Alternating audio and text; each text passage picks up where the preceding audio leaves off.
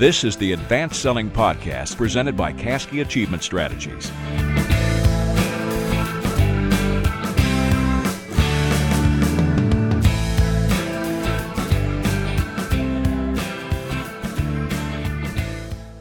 Now, your hosts, Bill Caskey and Bryan Neale. There are four kinds of business: tourism, food service, railroads, and sales, and hospitals/manufacturing, and air travel. Thank you, Mr. Carell, for that wise insight into the change of classification of sales from a function to an actual business itself. That was Steve Carell from The Office, one of our favorite shows. That's great. And easily the best episode ever when Steve Carell is giving a talk to some business school students. If you haven't seen it, you need to go buy it. You can buy it actually on iTunes. iTunes for a couple bucks. Yeah, for $2 or $3, which is where I had it, and it's just a phenomenal episode if you're in business at all. Get a little chuckle. If you make presentations to groups, it's a priceless. It is. It's It's absolutely priceless. So my name is Bryan Neale. Welcome aboard. My good friend across the table is Bill Caskey. I'm here. We are here just about every week talking about sales strategies and ideas to help you grow your business, grow your personal income, and help you in the sales function itself. You can get a hold of us by emailing us. Our email address is listener@advancedsellingpodcast.com, listener@advancedsellingpodcast.com. We frequently get emails from our listeners and like to give shout-outs when we can, so join the fray, will you? Mm-hmm. Love to hear from you. So we're also, I'm very pleased. I've got the latest statistics. We are 23,000 strong right now. We've got subscribers all over the world. Get a lot of feedback from Europe and from Australia. Got a lot of good friends over there. Just got an email the other day from Klaus. I can't remember his name, and if I did remember it, I probably couldn't pronounce it. Klaus. From I think he was from Amsterdam. Sounds right. He listens and bought a couple products from us. Bought a product called Selling from Strength, which is one of our leading sellers. It's a 6 CD set that kind of goes through our entire system. But anyway, Klaus, good listener, and so we appreciate all the feedback. I've got a shout-out, too, from actually one of our long-term clients who just started listening to the podcast, emailed me the other day and said, oh, my gosh, I finally listened. This is great, wonderful, and all this stuff. Great for him. He said how he uses it is to prep before he goes into sales calls. Just that little 5 or 7 minute kind of shot in the arm thing before he goes in is really helpful to him. It's not an aphrodisiac for him? It's not, but his initials are KY, so we'll just shout out to KY. Hey, it is what it is. Absolutely. Yes, his initials are KY, and we say when we talk to him, because we talk by initials over there often, that we don't use his initials. I've heard sleeping agent. I've heard people use our podcast for a sleeper help. Or we're the new Ambien of podcasts. So you don't get up in the middle of the night and walk around aimlessly either. Not at all. You might make cold calls in the middle of the night, though. You could. That wouldn't be all bad. No, that's a good time to make them. Then no one answers. You used to do that. Leave messages. I make my cold calls at 4 a.m. because no one's there. Leave messages. Then I have to talk to people. And they all call you back, I'm sure. Always. Well, I called you back because I know you're a go-getter because you're up at 4 a.m. making cold calls. I like that about you. You ever get an email sometimes from people like at 3:30 in the morning? Yes. And even if I were up at 3 doing emails, I'd probably hold and have them sent. You're right. Just so people didn't think I've done that before. As you mentioned, I think on our last show, we've got a newborn, so we're pretty much up every couple hours. And I think I was actually on email the other night at 3:30 sending emails. I didn't really think about that, but sorry if you got one of those. Our topic today, we're going to talk about something that seems to be relevant to lots of different salespeople that we speak to quite frequently on a weekly basis, and that is the idea of the economic buyer. The economic buyer. Now, I was with a friend of mine who manages an extremely large organization for a very large company that everybody's heard of, and I was asking him some questions, as I do, because he's a really smart guy, about his strategy and his sales approach. He's in the healthcare business. And one of the things he talked about was he said our strategy and our approach changes based on whether or not our buyer is an economic buyer. Mm-hmm. I said, well, what does that mean? He said, well, in the healthcare industry, there are buying groups now that exist with the sole purpose of trying to commoditize every single healthcare item there is in a hospital or in a doctor's office. And it's very, very painful to the providers of healthcare because it starts to diminish the value of the products that the doctors and the nurses and the practitioners all know. Meanwhile, the bean counter, or the economic buyer, in his words, on the other side, is solely concerned with driving cost out of the system so they can make profit for their healthcare unit, division, hospital, whatever it is. So I thought, what a great topic, because he's in a situation where he's selling a product that has tremendous amounts of value. It's a life-saving types of products that we're talking about that go to help people with that have cancer and things like that. Doctors totally understand the benefits and the value of what he does, but it's much more challenging for them to get the economic buyers to do so, to understand what that value is. So what do we do, when we're faced with this situation where a user or a group in an influencing group within the prospect company gets the value idea that we're communicating, but someone else, perhaps the purchasing division, doesn't get it and says, well, we can get that for 40% less over here, or buying it from somewhere else. So what do we do with that? Let's talk about that first. So let's talk about it, though, because you've brought up this healthcare thing, and that is, I mean, there are companies that just do the what do they call them, buying groups or whatever, and all they're looking at is price. But there's also the equation of when you're calling on a business to business, and there's a CFO or someone inside that business. So I think even if you're not in healthcare and you don't think that applies, it still applies in a way, because in some form or fashion, if you're selling business to business organizations on your products, there's probably an economic buyer or someone who cares more about the money than the next person does. Yep. So let's talk about it from that standpoint, because maybe there's some things we can all learn from that. Yeah, I guess the first observation there, what you just said, is there's always someone watching the cookie jar. There's always somebody watching the cookie jar. Oftentimes, though, it's not the person we're calling on.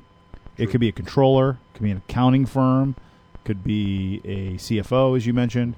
CEO. Hopefully we're calling on CEOs, but if we're not, it could be somebody else. So, but just be aware that the checks that your customers or your prospects are writing or going to write to you don't go unnoticed. It's not like you cut the deal with the VP of sales or whatnot, and the controller never sees that happen. I was with one of our clients at a going away party for one of their senior level people, and it was just the senior management team at this little going away gathering or having a glass of wine.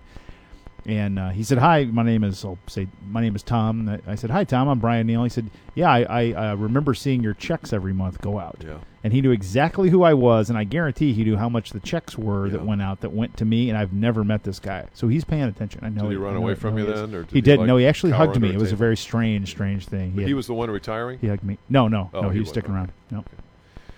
Yeah, well, so maybe we come up with some notions here and some lessons from this, because it is a complex topic, and there's a lot of things that could happen up front that could put you into this situation. Yep. And sometimes you just can't get out of it. But I've got a couple notions I've written down. You've got a couple. We've not shared them. We've not cross-pollinated them at all. I did not call mine notions, though. Is that okay?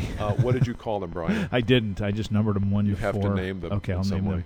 Yeah. Considerations. I'm going to call them postulates. Oh, can I call? Does that work? I'm going to call them postulates. Okay, here's one. I just thought of a new one. I just wrote it down too, based on what we just talked about. Postulate, a new postulate. Here's the theorem. Postulate. I'm sorry, not quite proven yet. The postulate here is: call around your prospect organization. Be everywhere.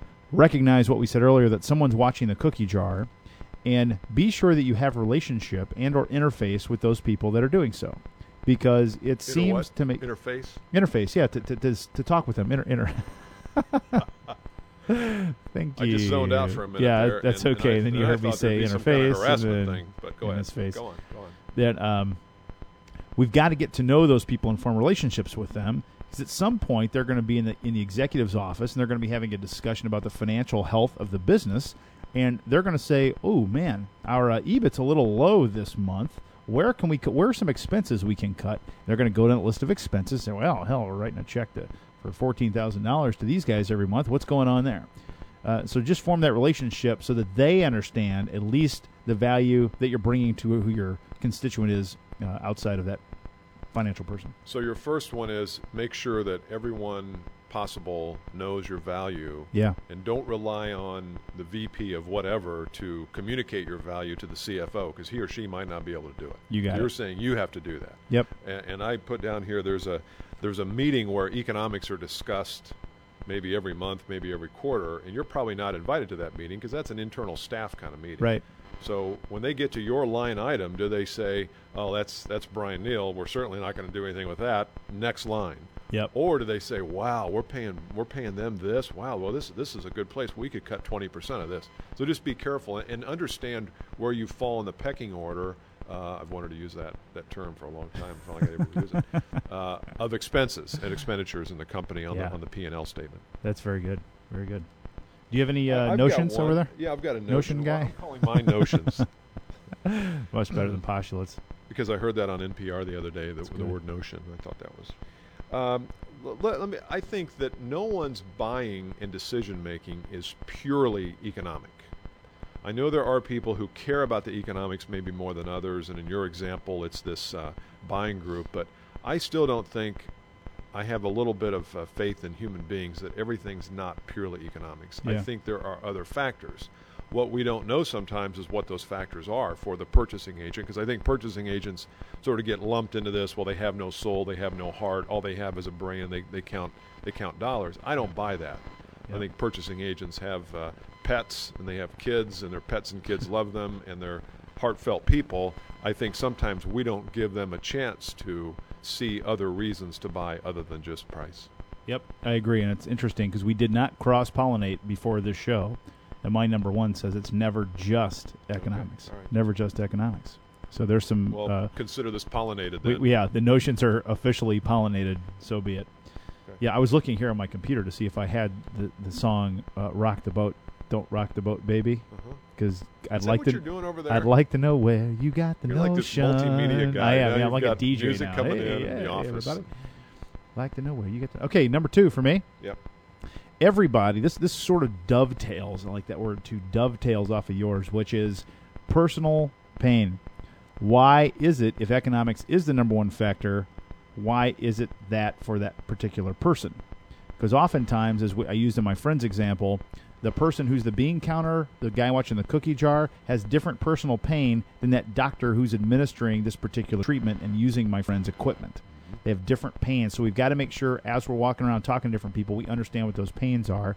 What happens to the purchasing agent or that CFO if they sign an agreement or invest in something that is the premium price product, and they've got to go justify that to a board or to the CEO.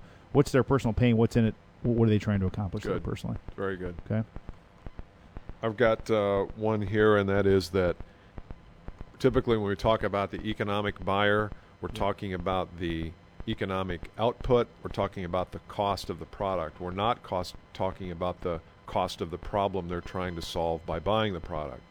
So economics has two sides of the equation, and usually we will get the purchasing agent probably won't care about the side of the equation where they're solving a problem that costs them money. They will care about the other side. Yep. So in a way, I think we've got to get both sides of the equation in the room together so that we're not making decisions based solely on cost or solely on what it costs to solve the problem. Both of those people have to be together. So in a way, your sales process should demand, and you should be indignant about sometime in the process having those two people sit in a room somehow or on a call where the discussion is about not only the cost, but the cost of the pain, but also the cost of the solution. Great advice. Can I get time for one more? Yeah, you do. One more. One more. Ask the question, is it worth the investment that you're going to have to make in either discounting or taking a thinner margin, or is it better to cut bait and walk?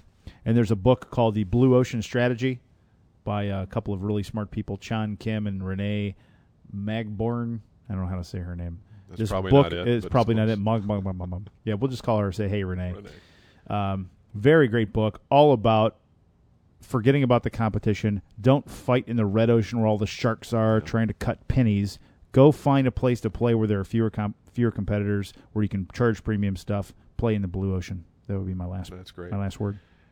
Once again, call us at 317-722-6299. 317-722-6299. Ask us a question. Stump the chumps. Stump the chumps. Click and Clack might say. I would do that. Or you can email us at listener@advancedsellingpodcast.com or go to the advancedsellingpodcast.com website and you can check in with us there. Very good. Enjoyed it today. Yep. See you next week. Bye.